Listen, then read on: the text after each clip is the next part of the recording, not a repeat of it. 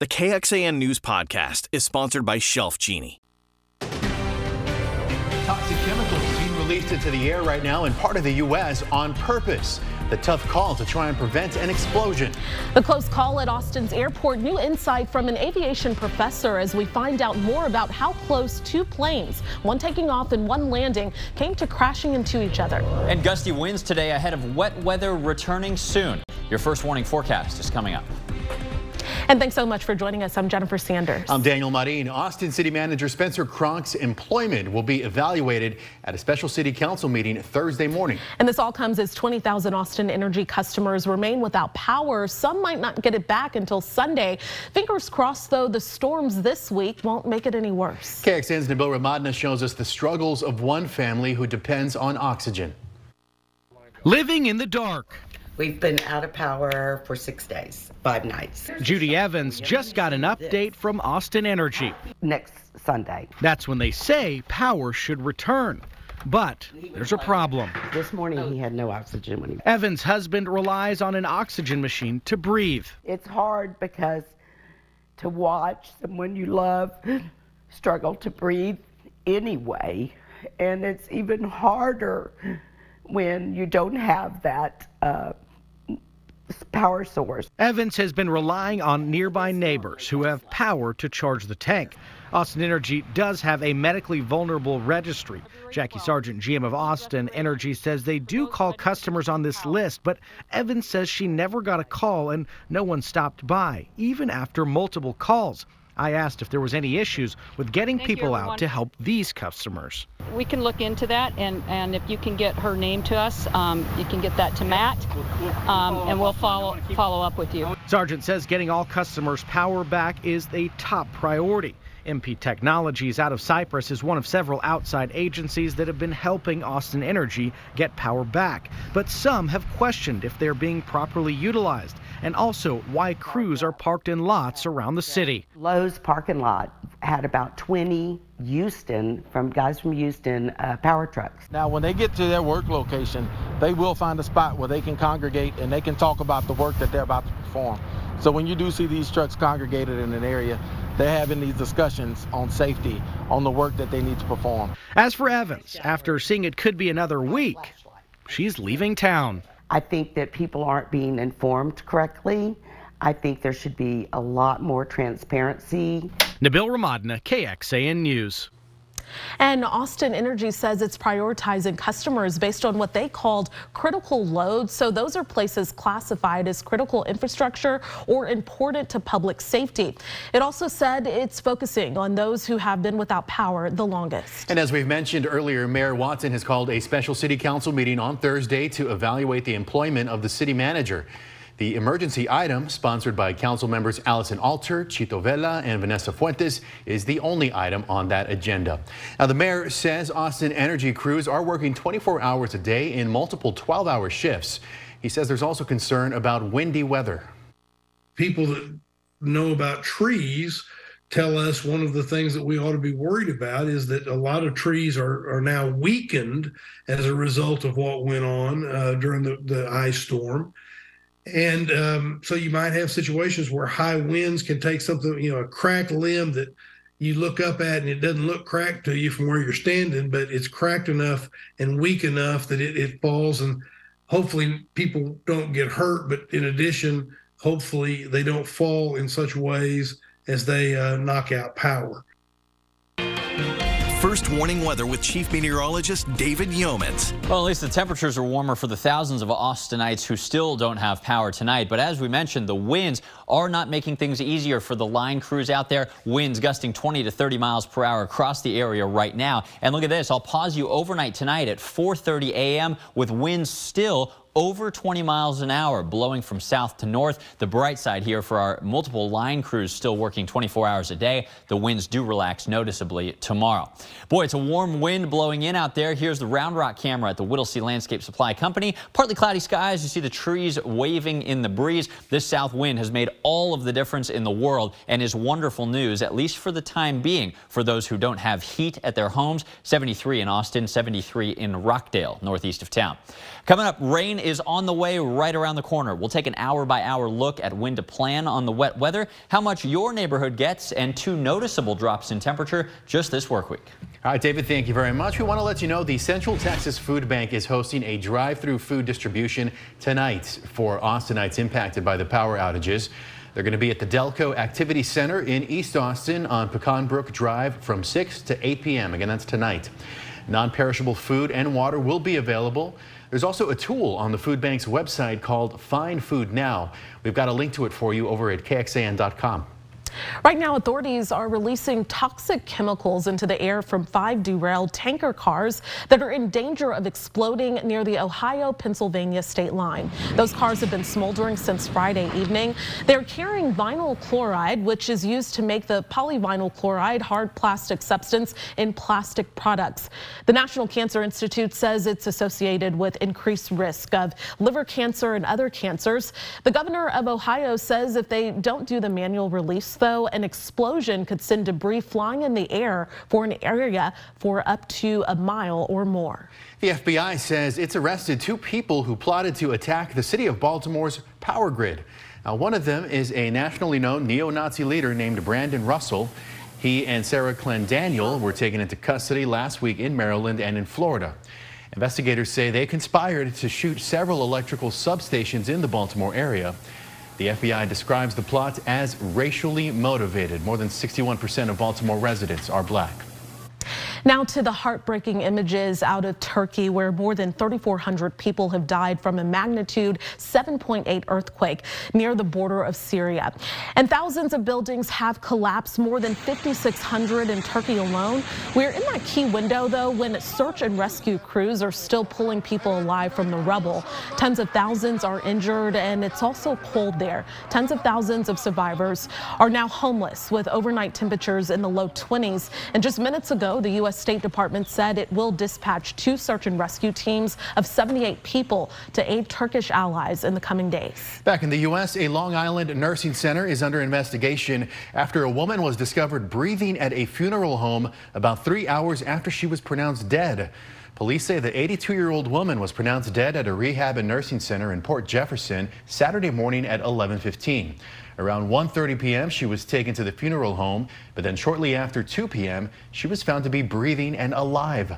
She was then quickly taken to a hospital. Her current condition is unknown. The investigation underway into Saturday's close call at the Austin airport. Texas A&M's aviation director shed some new light on what investigators are looking for. Layoffs at Dell Technologies. What we know about how many employees are losing their jobs and why. I think sometimes people snicker a little when they hear cannabis education. But the truth is, this is a fast-growing industry. Opportunity for growth. What college students are learning in cannabis courses coming up. Dell Technologies says it will cut just over 6,600 jobs. That's about 5% of its workforce. Now, we don't yet know how many of those jobs are here in Texas. The company is blaming a decrease in demand for PCs. Dell gets more than half of its revenue from PCs. And industry tracker IDC says Dell's shipments in the 4th quarter last year dropped 37%. Delta Airlines is about to increase the frequency of flights on several existing routes out of Austin. Beginning June 5th, service to New York's John F. Kennedy Airport and Salt Lake City will increase to 4 flights daily. Both are hubs for Delta. And then beginning in July, there will be additional flights to Atlanta, LA, Minneapolis, Boston, as well as Seattle. Just ahead, what we've learned about Saturday's close call between 2 airplanes at Austin's airport. And thanks to last week's ice and indeed some beneficial rain, the rainfall number is actually looking okay for the year. So far, we're pretty much on track at Camp Mabry thanks to the 1.25 inches or so that we've had this month. Austin Bergstrom just about the same. No rain falling today. And remember, we were 10 inches short when we ended 2022, so we could always use a little more. And we have it starting tomorrow. Next in your forecast. This KXAN News podcast is brought to you by Shelf Genie. I'm Rosie Newberry from KXAN Studio 512. Considering replacing your kitchen cabinets? Struggling to find or reach things? Go to shelfgenie.com/Austin. Shelf Genie designs custom pull-out shelves for your existing cabinets, adding convenience and value to the most used room in your home. Shelf Genie custom pull-out shelves, everything in reach. An FAA investigation is just getting started after a scary situation at Austin's airport. 2 planes almost crashed Saturday morning on the runway. KXAN's Jayla Washington dug into some of the protocols in place to prevent this from happening, and she found out it's not as uncommon as you would like to think.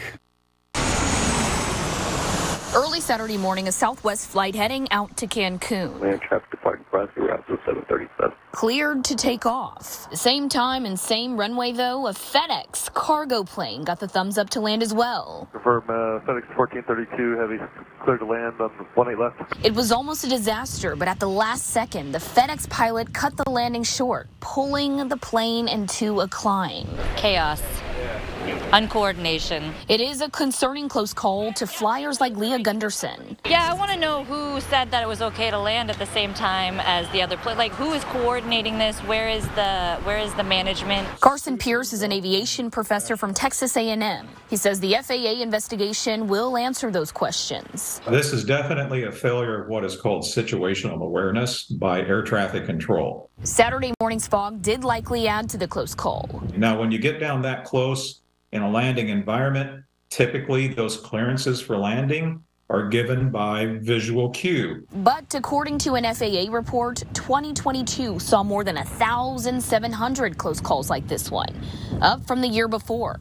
Majority blamed on pilot error. I think an internal investigation needs to take place to see what human factor distractors were there. Jayla Washington, KXAN News. And there is a shortage of air traffic controllers right now. Many are approaching their mandatory retirement age of 56. But the aviation professor who you just heard from says FAA rules don't allow them to work longer than 10 straight hours. And they must have 9 hours of rest before their next shift. But he says it could mean working extra days each week. And going in depth on this, was this a near miss? Well, that's what the FAA will be determining in its investigation. You're looking at how the agency grades the severity of a runway incursion. The most serious is on the right of the screen. Now, right behind a crash, Category A is in red. It's a serious incident in which a collision is narrowly avoided. Category B in yellow is an incident in which separation decreases and there is significant potential for collision, which may result in a time-critical corrective evasive response to avoid a collision. And then Category C in blue is an incident characterized by ample time and/or distance to avoid a collision. First warning weather with Chief Meteorologist David Yeomans. Boy, so happy to be reporting some unseasonably warm and breezy and dry weather this evening after what so many of us have been through over the past week. Sunshine looking so pleasant and wonderful out there this evening. It's 73 degrees, certainly a warm up over the past several days on the Austonian weather camp. Gusty south winds replacing that Arctic air with much warmer, humid air this evening, but also the winds kicking up some cedar. Cedar has just returned to the pollen count this evening, joining mold in the medium concentration. It looks pretty quiet across the state right now, but if you switch over to what we call the water vapor satellite, this is kind of a deeper look into the upper levels of the atmosphere. Look at this big dip in the jet stream. This is a trough of low pressure, a big storm heading our way all over again. Now let's be clear, this one will bring some cooler air, but no threat of ice, no threat of additional power outages, mainly just some rain, which is also what we need this time of the year, or after the drought that we've been through, I should say. The clouds and radar forecast showing partly cloudy skies this evening. After 10 p.m., though, the clouds really start to blanket the area again. And by early tomorrow morning, it's damp, misty, maybe a little light fog, kind of like we saw today. Now, tomorrow, it is kind of a damp day, but it's not a stormy day. Cloudy skies all through midday and afternoon, but just a few passing light rain showers. By tomorrow evening, the storms may start to pick up a little bit. A few yellows and reds showing up. This is actually the cold front that'll be moving through Austin about this time tomorrow evening. Behind it, the rain is not done. This is actually the stormiest period to come this week, if you will. It's late tomorrow night into early Wednesday morning. Here we are at 2 a.m. with some thunderstorms rolling through, widespread rain with some embedded thunder, lightning, maybe even some strong gusty winds as we wake up on Wednesday morning. Wednesday, the first half of the day still looks pretty wet, but later in the day, this storm system pulls out. The clouds are a little slower to do so, but hopefully we see some sun sneaking in as it sets on the western horizon Wednesday evening. How much rain are we talking? Well, I think just about 100% of the map, at least 90% of the map should get something. Lighter amounts out west, heavier though, 1 inch to 1.5 inches expected in the Austin metro and areas east of I-35. This will be certainly wonderful. Better yet, we don't have any significant threats of flooding nor damaging severe storms. Now, we can't rule out a couple strong storms. Most of us are in the marginal 1 out of 5 threat from the Storm Prediction Center tomorrow and Wednesday morning. But diving a little deeper, tornadoes unlikely, hail not expected. The most likely things we should see if we see a couple strong or maybe one severe storm develop, gusty winds and maybe some isolated minor street flooding. Aside from the wet weather coming our way for the next couple days, get ready for an up and down roller coaster in temperatures. Warm tomorrow, cooler on Wednesday behind that front. Then we quickly warm up again to the 70s on Thursday. Then a this time dry cold front brings cooler, breezy weather to end the week on Friday. Tonight's forecast, very mild as clouds thicken up, a little chance of rain develops. Still windy for the line crews working so hard out there 24/7 to restore our power. The winds drop off a little tomorrow, but the rain picks up. High temperatures very warm at 75. After the cold front that blows through late tomorrow, we're in the 50s as a 90% chance of rain gradually clears out late Wednesday. Sun is back through the rest of the work week, but remember the swings in temperature. Warm Thursday, cooler and windy on Friday. This coming weekend, it looks very pleasant, but we may see a pretty widespread freeze early Saturday morning, something to certainly keep in mind for those who may not still have power, according to Austin Energy. Clouds increase on Sunday ahead of yet another system during this active weather pattern early next week. Well, just ahead, the growing interest among college students learning about the cannabis industry. Well, working with cannabis may not be for everyone, but there are opportunities to build a career for those who take it seriously. Tim Gordon shows us how an Oregon community college is offering a cannabis job training. The legal cannabis industry is growing, from the cultivation of plants to retail sales to the public. In fact, it's really growing. For 3 years in a row now, the cannabis industry has been the fastest growing job sector in the United States, adding north of 100,000 new people per year to the industry. That's Max Simon, CEO of Green Flower, a leader in cannabis education in 33 states, now including Oregon, working with colleges and universities to teach the cannabis trade. In partnership with Columbia Gorge Community College, training programs teach people in 3 areas: cultivation, or the growing of plants, manufacturing, which includes developing cannabis products, and retail sales, to learn the workings of the dispensary business. The cannabis industry is remarkably complex and diverse, and what we find is that different people are drawn to different sectors of the industry. Simon says the industry is also heavily regulated, and it can be overwhelming. So that's one of the key tenets of these programs, is it really teaches you the ins and outs of compliance, of operating successfully in this industry. These are non-credit courses that, once successfully completed, earn you a certificate of sorts and more, says Columbia Gorge Community College's Jarrett Gilbert. They receive a digital badge from Green Flower, and they will receive a recognition of their achievement, the completion of this non-credit course, and access to the Green Flower Employer Network, which is really incredible for students who are looking to get into the industry. Texas lawmakers expanded the state's medical cannabis program in 2021 to include patients with PTSD and all types of cancer as eligible candidates. But since then, advocates say the demand has outgrown the current program's capabilities. The Texas Compassionate Use Program operates under the Texas Department of Public Safety. That law currently allows for a minimum of 3 licensed dispensaries to operate in the state, and so far there are only 3, but DPS just opened the application process for more. As of October 2022, there were nearly 39,000 patients in the registry and 643 physicians. We've got no reruns tonight on KXAN. At 7, it's America's Got Talent, All Stars, and then at 9 o'clock, it's Quantum Leap, before we're back with KXAN News at 10. And of course, you can join us an hour earlier for KXAN News at 9 on the CW Austin. Here's where to find us.